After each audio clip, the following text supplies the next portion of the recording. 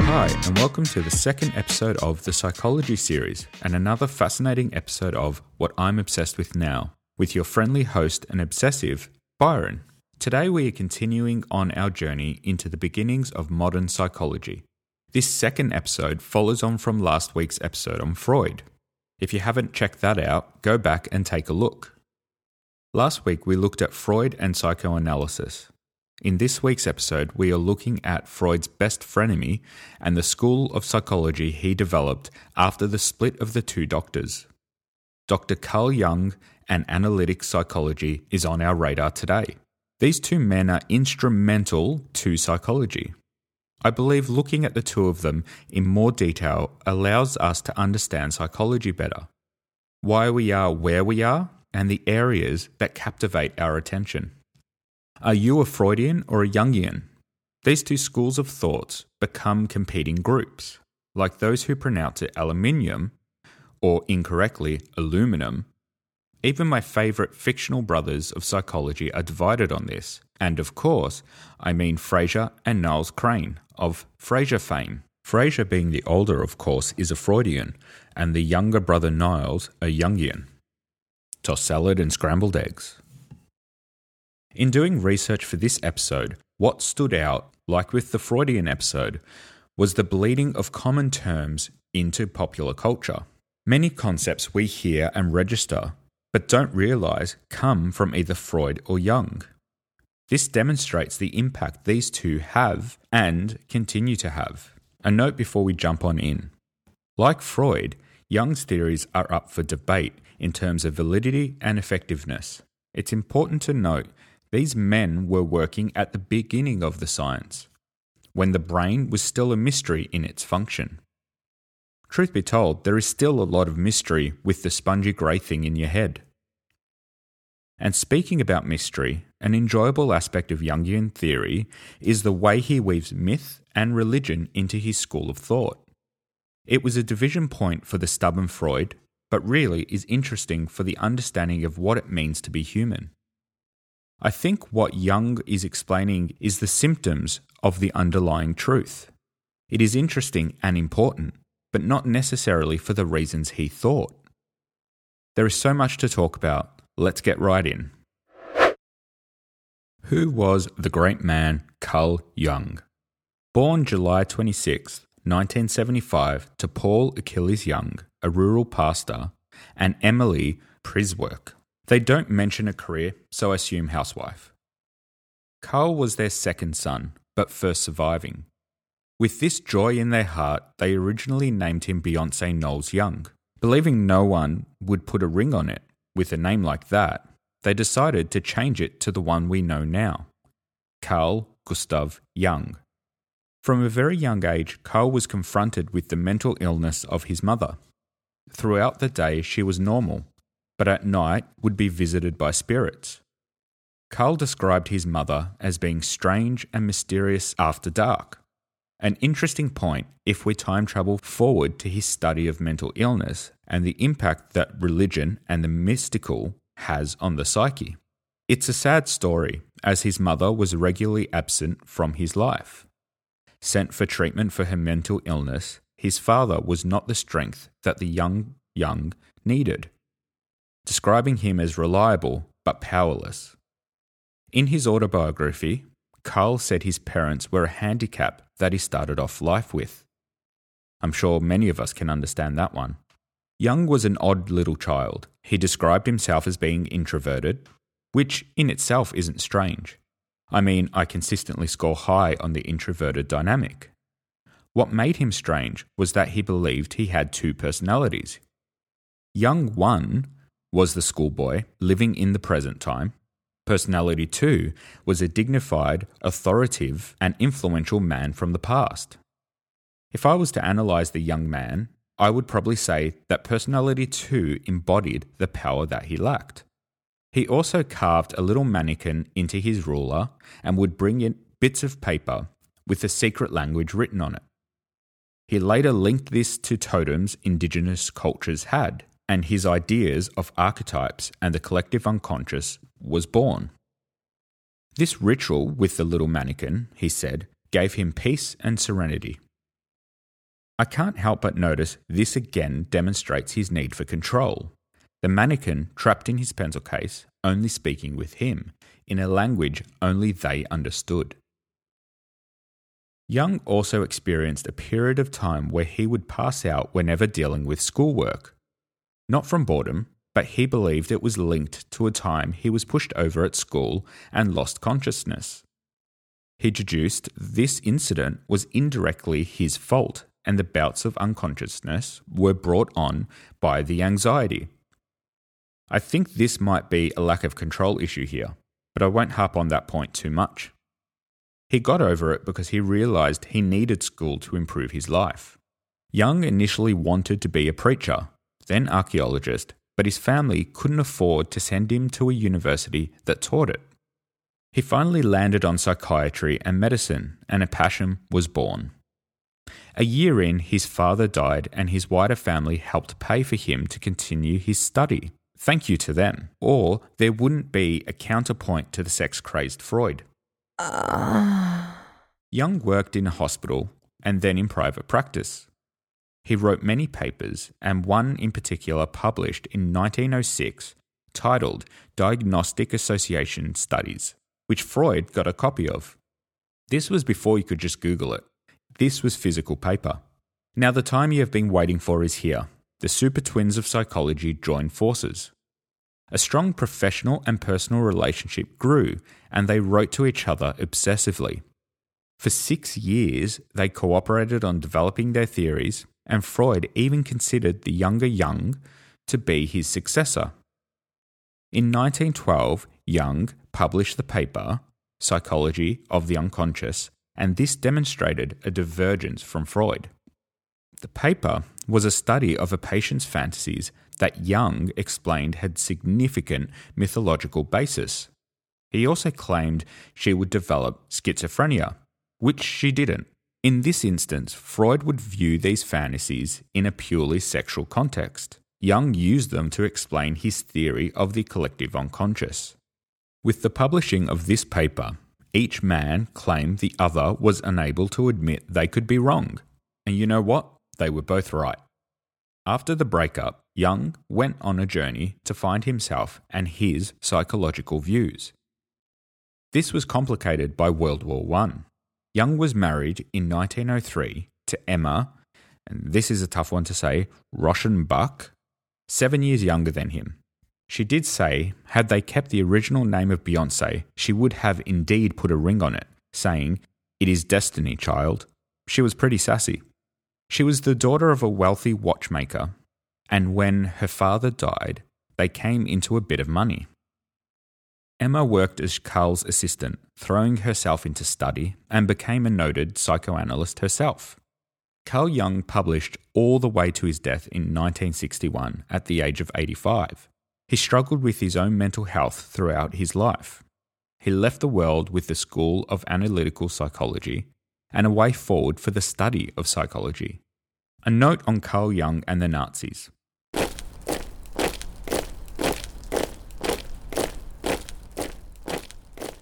Throughout the rise of the Nazis, Jung continued to work with German psychotherapists, and his ideas on myth fell into Nazi ideology quite easily. But then again, the Nazis were good at twisting theories to fit their worldviews. Jung says he was trying to shore up an unsteady and new field of study against an upcoming earthquake. It is complicated, as Jung repudiated the Nazis and helped the Americans with a psychological assessment of Hitler. But he also wrote things like this: the Aryan unconscious has a greater potential than the Jewish unconscious. He existed in a largely anti-Semitic society, and this came out in his writings even while having friends who were Jewish. This doesn't excuse, but goes away to explaining. I don't believe he was a Nazi sympathizer, but at the same time, I think he had anti-Semitic views. Both can be true, unfortunately. With an understanding of the myth, the man, Beyoncé knows Carl Gustav Jung, let's dive into what his school of psychology is all about. let's dive into analytical psychology.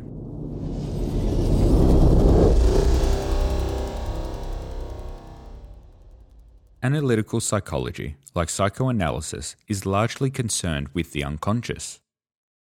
In particular, how what is happening in the unconscious influences your conscious thoughts, and how pathologies are developed and perpetuated. While the idea of the unconscious has not been borne out by empirical data, the idea that the brain is churning in the background does make sense at the face of it. It is an interesting concept and drives much of analytical psychology.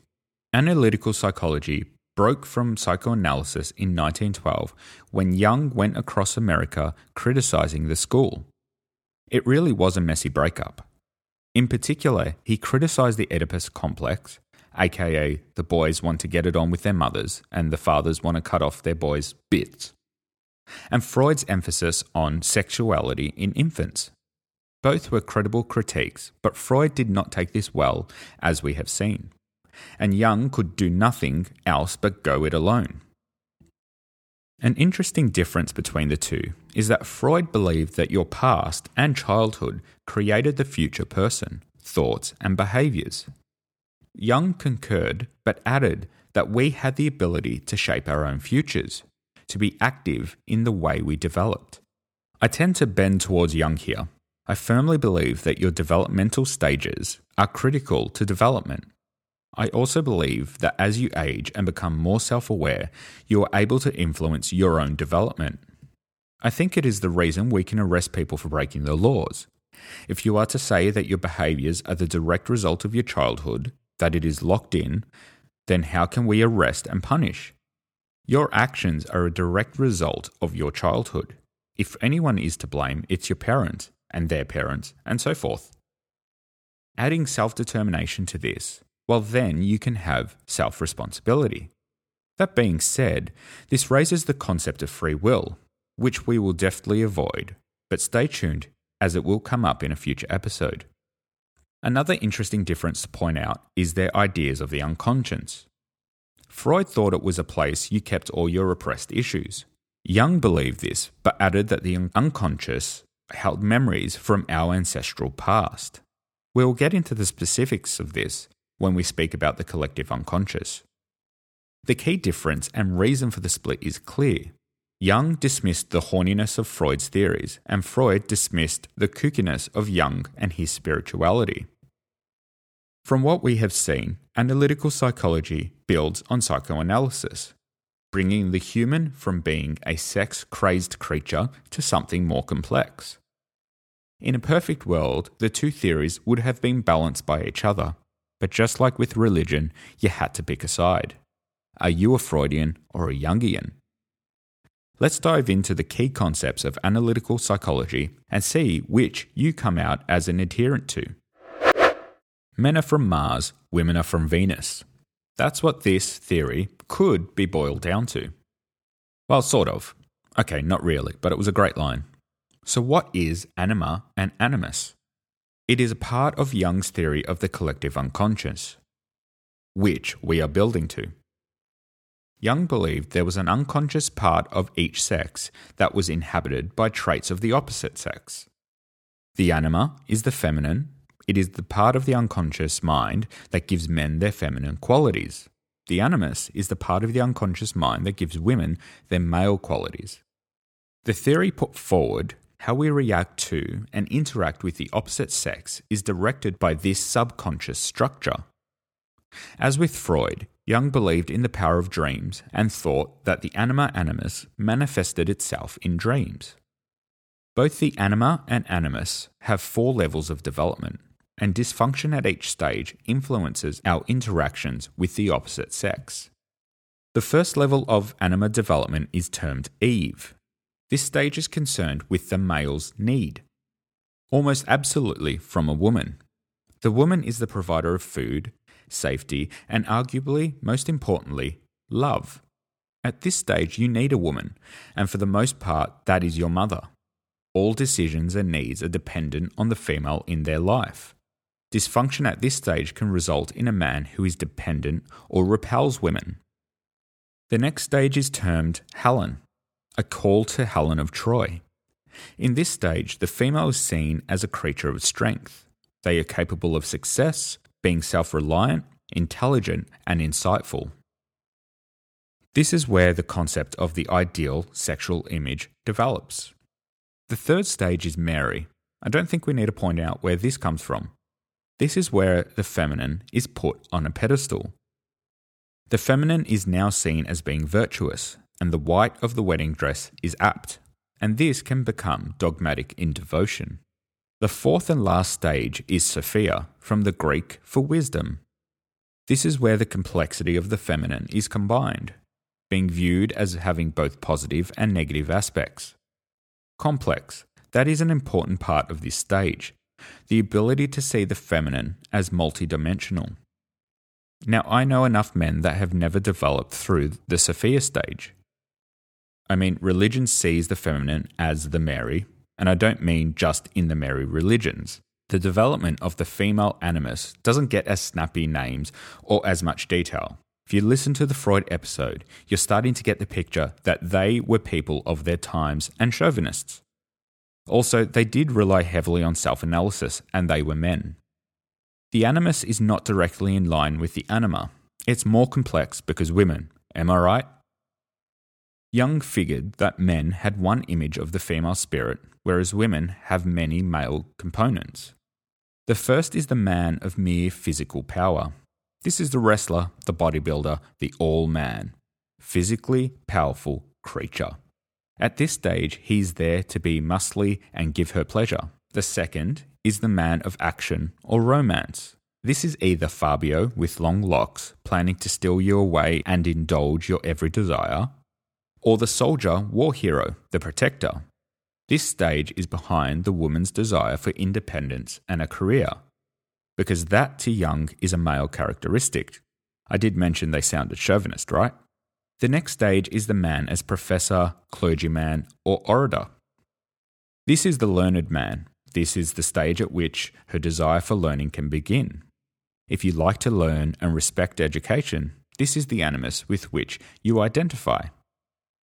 It is here that you can relate to men on an individual level, not as a protective father or husband. The fourth and last stage is man as spiritual guide. It is at this stage that you may identify with the wise man. He is the cult leader, the connection with the spiritual world and guidance. This is why sexuality for women is linked to spirituality. The anima and animus have good and bad aspects, and this can be the cause of why a relationship with the opposite sex can be positive or negative. It is interesting to apply this to same-sex relationships and how this theory applies. Jung didn't write a great deal on homosexuality, so the application of this is questionable. A step further is to think about how this would apply to transgender people. Again, here Jung didn't comment. That being said, it is interesting to acknowledge that Jung believed that there was feminine in the masculine and vice versa. Science doesn't support this theory. It has to be said. Males and females share more alike in the anatomy of our brain than we have differences. The variance in male and females overlapped to make the statistical differences, well, frankly, insignificant. If an alien was to land tomorrow and was told that men and women have vast differences, it would be confused at the concept. It is an interesting concept, sexism aside. What I take from this is that we all share traits, and it is incredibly unhealthy to try and ignore that. Next on the Jungian train are archetypes. This is a way to describe the human psyche and the way in which different people make decisions. The archetypes are innate and universal, coming from the collective unconscious. I promise we'll get to it soon. These concepts are important to plug into it. The archetypes come from the totality of all human history. It acts on the unconscious to be displayed as conscious behaviour. The anima and animus are types of archetypes, but what we are going to deep dive into are the 12 Jungian personality archetypes. They are ways to explain different personality types and how they are expected to react. There are many tests online, and I know they aren't scientific, but I'll let you know what I got at the end. take a guess and send a tweet before you get to the end of this section. And if you take a test, let me know what you got. When I first studied this, what I found interesting was how these archetypes came up in culture. In writing and media, they keep coming up. Going back over my writing, I can't help but notice the archetypes. They make up our cultural stories and come from the collective unconscious, which we are building to so nicely. The first archetype is termed the sage, the thinker and knowledgeable type. They live for intellect and are analytical in their thinking. These are the people that can rattle off a quote for every situation. And damn it, they always have a fact to back themselves up. The sage is a philosopher. Think Plato or Locke. The next is the innocent, the optimistic, glass half full, always trying to improve on themselves. Their search is for happiness, a ray of sunshine. They don't like to feel disconnected, as connection to the world around them is key. Belonging is a key word for them. They have their rose-coloured glasses firmly on, and they see the best in those around them. One of my favourite innocent characters is Forrest Gump. Always positive, even to the point of absurdity. He wanted to belong with his army mates, shrimping community, or his greatest connection, Jenny, and then Forrest Jr. My favourite person who exhibits this is my wife Jade. Moving on, we find the explorer, the traveller out there in search of adventure. They are willing and need to be surprised. They want to discover the new, the novel, and that goes for the external world as well as the internal.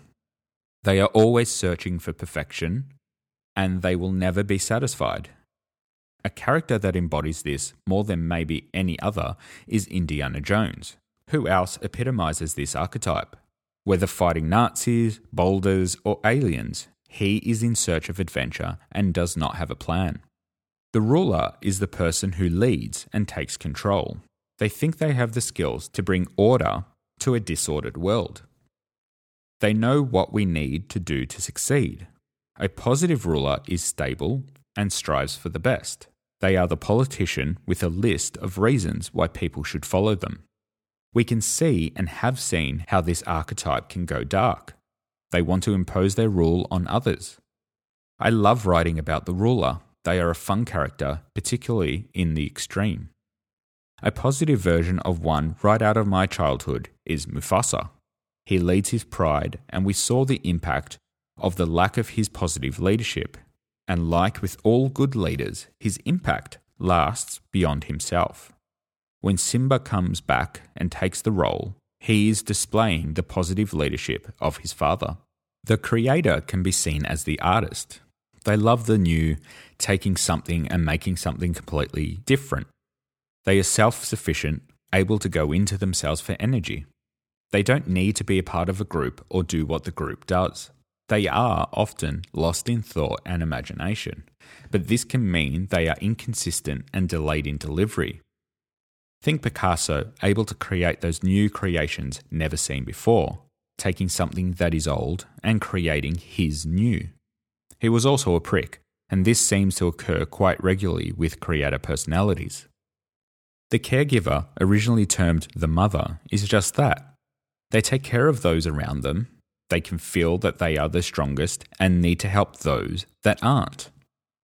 They try to prevent harm or danger. They are the tiger mum in the extreme. They want you to be happy, that is their goal. But the other side is the person that keeps telling everyone around them how much they do for them. Guilt is strong with this one. And who is a better example than the blue-haired mum of all who grew up in the 90s and later, Marge Simpson? She is the prototypical mother. She just wants the best for her family, doing what needs to be done to make them happy. Marge is the mother we all want to sit beside us and tell us it'll be okay. Next up is the magician, and who doesn't like magic? Abracadabra, tápate guarra! They are revolutionary, renewing for all around them. They are constantly transforming in image and personality. They are characters that can bring wonder to the world. The dark for them is that their mood can be caught by those around them. If their mood goes negative, they can bring down the mood of those around them as well. When I think of the magician, I think of the little green man with the power, Yoda. His calming manner can bring down the younger, and he can see in others their potential and help them create that. And just look at what he does to the English language. Renew it, he does. The hero is able to keep fighting, keep moving to their goal, even when others want to call it quits. Honor is at the heart of their journey, but also power. Without power, you can't make change, right? They will never give up and are single-minded, and this can be their negative. They see the goal they are running to and often step over other people's ambitions to achieve it. One of my favourite heroes is Lightning McQueen from the Cars movie. He displays these qualities and the negatives until he sees the light at the end of the first movie and realising that being a hero means more than winning. You have to watch the movie if you haven't. It's inspirational. And obviously Batman, but he got his own episode. The rebel doesn't care what other people think and frankly can be a bit of a prick. They provoke and go against the grain. They want to do it their way and will push back if you try and tell them what to do. The dark side of the rebel is that they can quickly become self-destructive and push those around them away. The epitome of the rebel in popular culture is Jim Stark from Rebel Without a Cause. Is there any other character who not only demonstrates what it means to be a rebel, but also the complexity that comes along with this archetype? You're tearing me apart! The lover is about feeling and sensitivity. They love to love and share that with others. Their goal in life is to be loved and love. Can I say love again? They can be indulgent, think Roman emperor being fed grapes. This is the archetype that I find the least interesting. I don't know what that says about me, but these characters are dull. For this archetype, I'll give you two for the price of one, Romeo and Juliet. They are not the smartest characters, and arguably what happens around them makes the play interesting, but they are lovers and want to be loved. The joker or jester likes to laugh and likes a joke about themselves. They are who they are, not hiding behind masks. They like to break down other people's walls and engage. Their goal is to enjoy life and those they love. The dark side of this is they can be lewd, lazy, and lecherous. The biggest jester of my generation has to be Robin Williams, a close second being Jim Carrey. Robin Williams brought laughter and joy to so many, but his dark side was there. The jester on the face of it seems like a one-dimensional character, but they are able to be such engaging characters because of their complexity. I was deeply saddened by Robin Williams' passing. He will forever be a bright spot in my life. The last of the 12 is the orphan. This is the one that has damage at its core. There is betrayal and disappointment there, and a feeling of helplessness. They would like to give up control of their own life to someone else. The saying, Jesus take the wheel, comes to mind. The orphan will feel most comfortable around others like them, a group of victims. They want people to believe they are innocent, but have a manipulative side to them. These are hurt people, and they need help. The evil stepmother comes to mind when thinking of this archetype, or the aggrieved internet troll. These, while interesting, do lose some of the complexity of personality. If nothing else, they are a starting point to begin describing personality. In fact, they describe what we see as personality templates, better fitting into fictional and myth than to real people. Now to answer the question you have been waiting for. What archetype do I most closely align to? And drum roll please.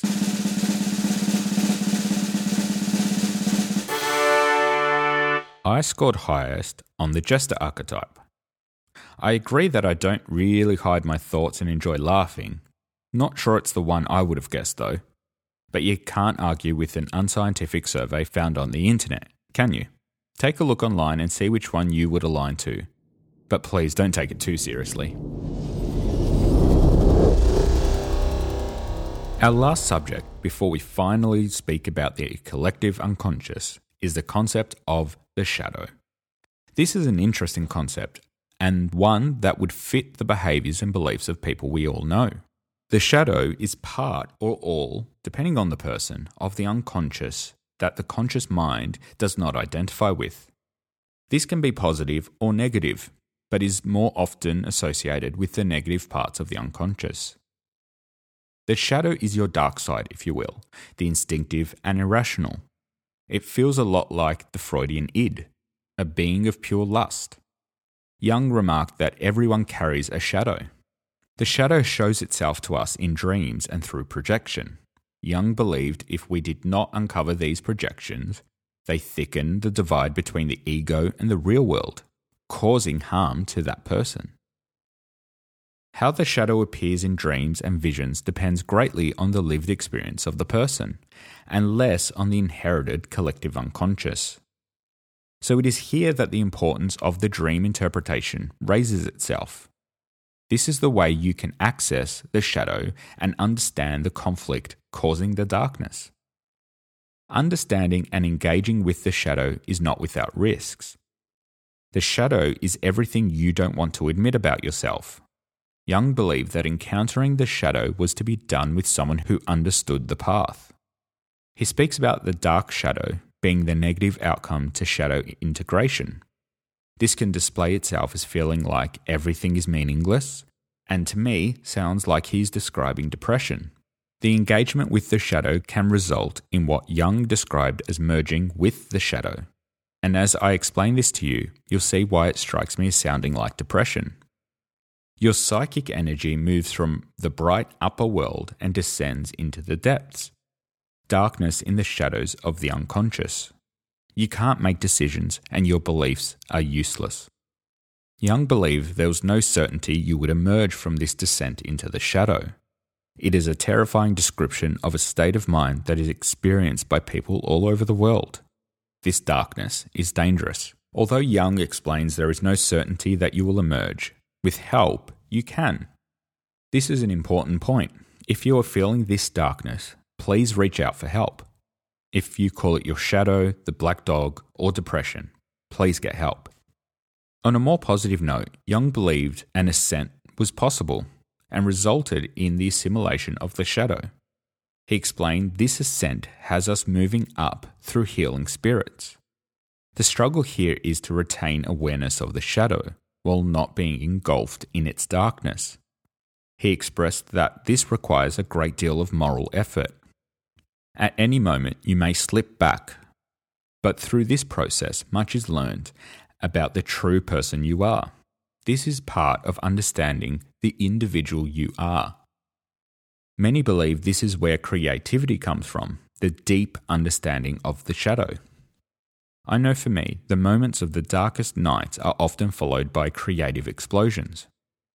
That being said, the opposite is true also, being left feeling too exhausted to create.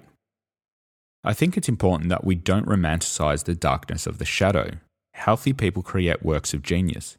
It is the individual, not the impediment, that creates. The shadow feels, well, like a shadow. I get the sense that Jung felt you chased it for all your life, further understanding the individual you are.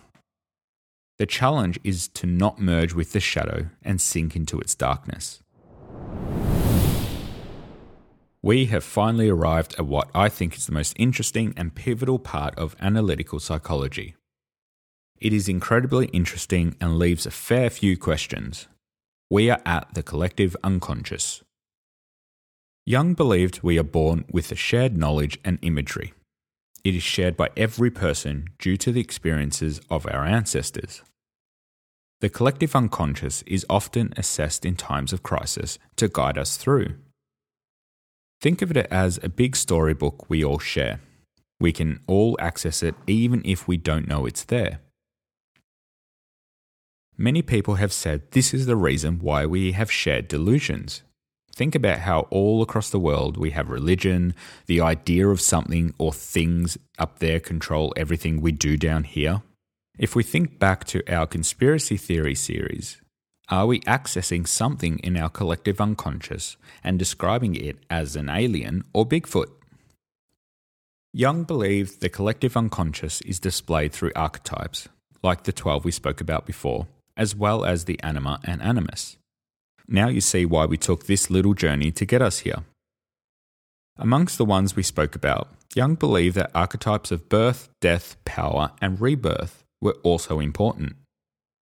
Can you think of any stories that end with a guy getting nailed to a cross that sounds like this?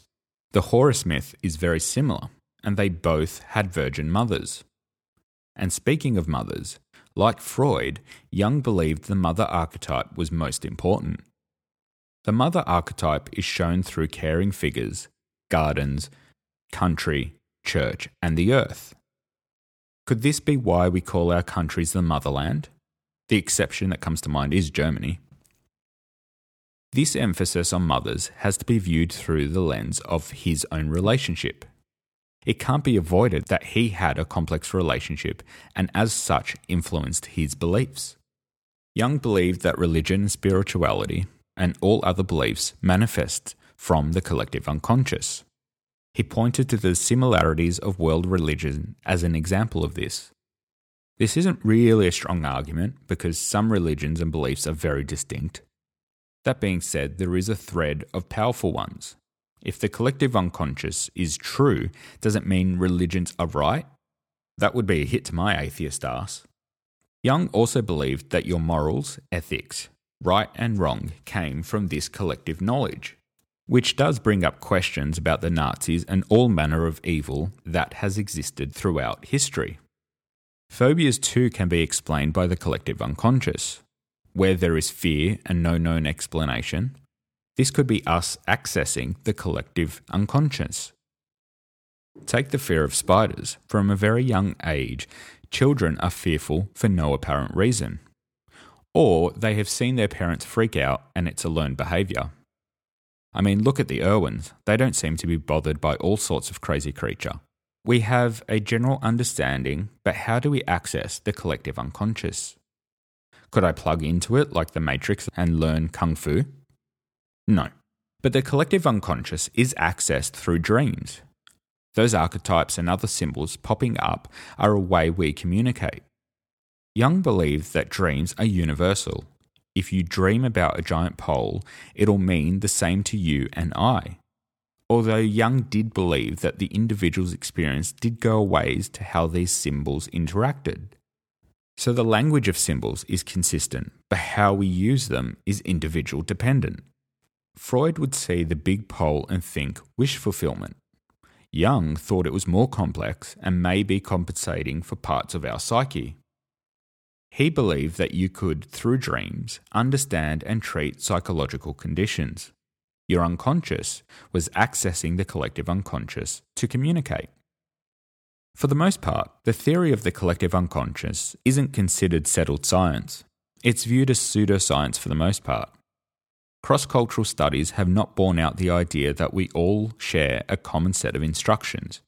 We don't even all share the same facial expressions, so deep and detailed archetypes are even less likely.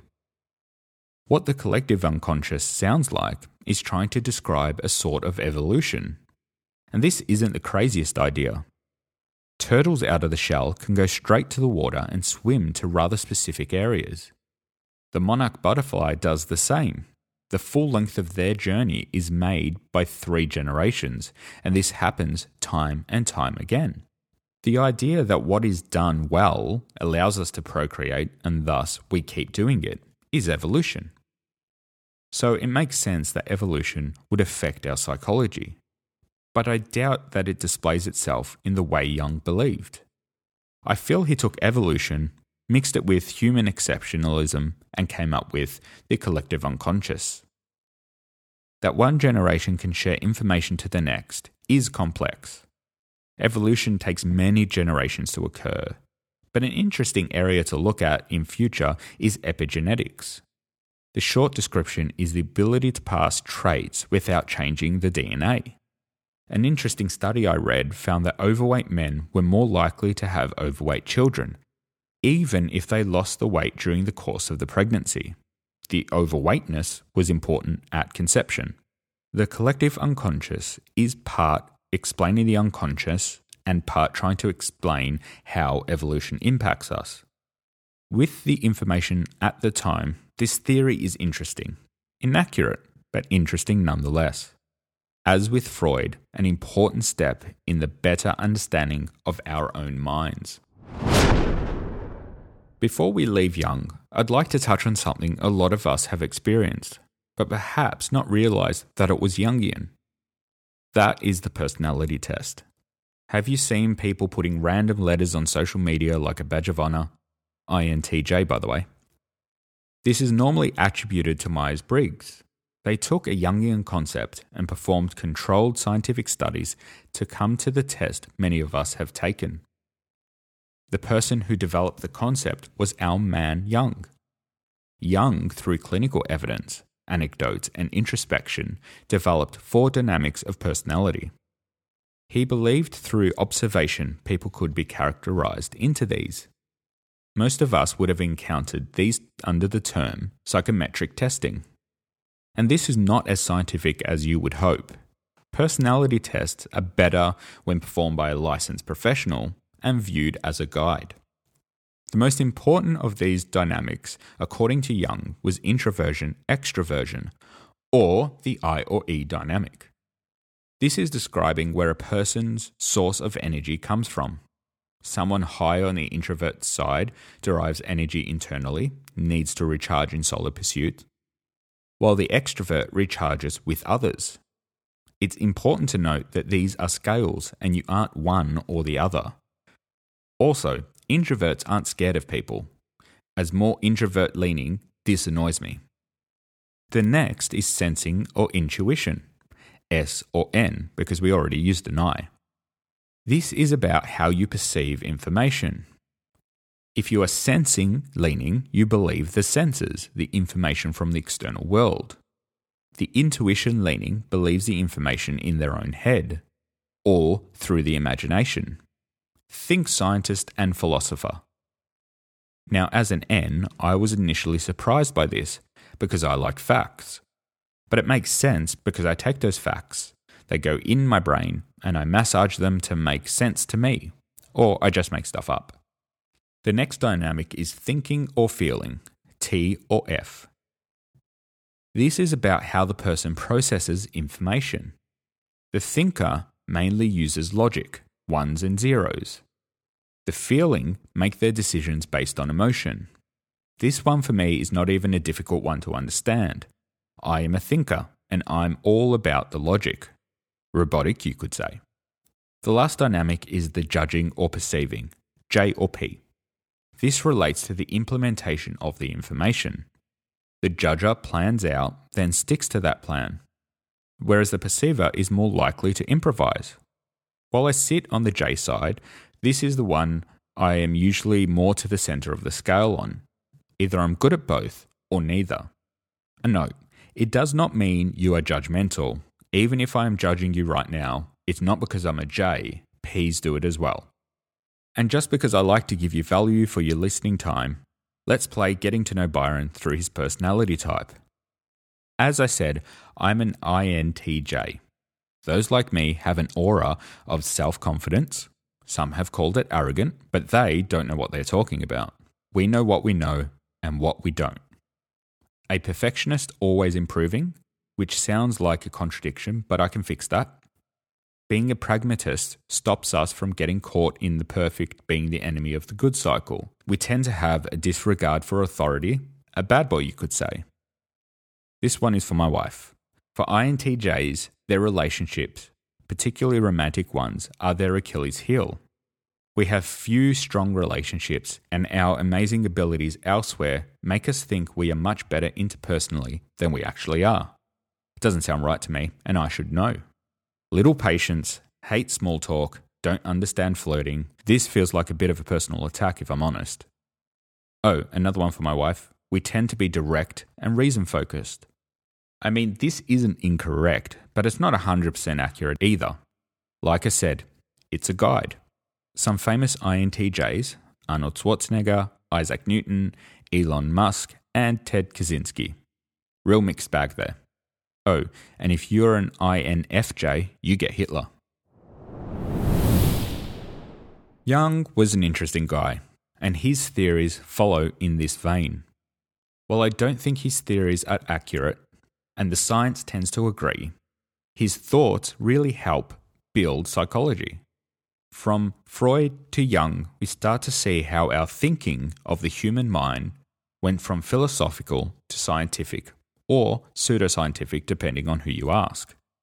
The idea of how your experiences influence you as a person is critical to better understanding of the mind. It is also the starting of treating people with psychological issues, from believing they had evil spirits to their thinking was compromised.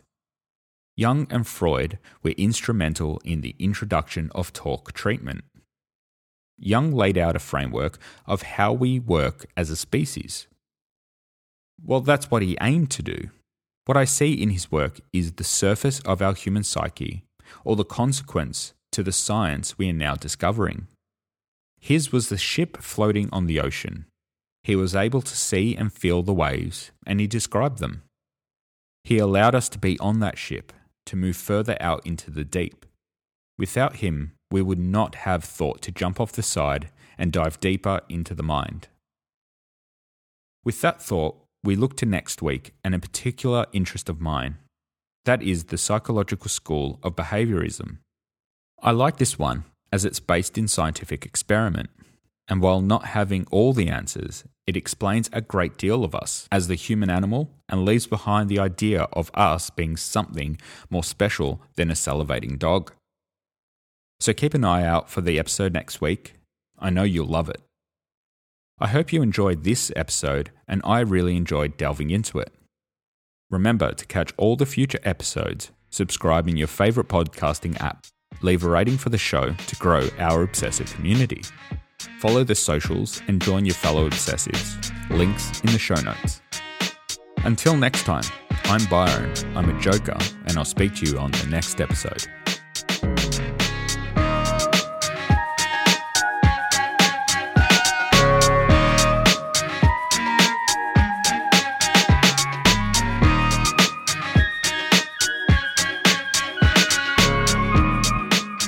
Written, produced and edited by Byron Gatt for Pinchicus Media. Sound designed by Lillian Fred. They designed the barking and I edited it out. Check out the full credits in the show notes and how to get in touch. Theme music from mixkit.co.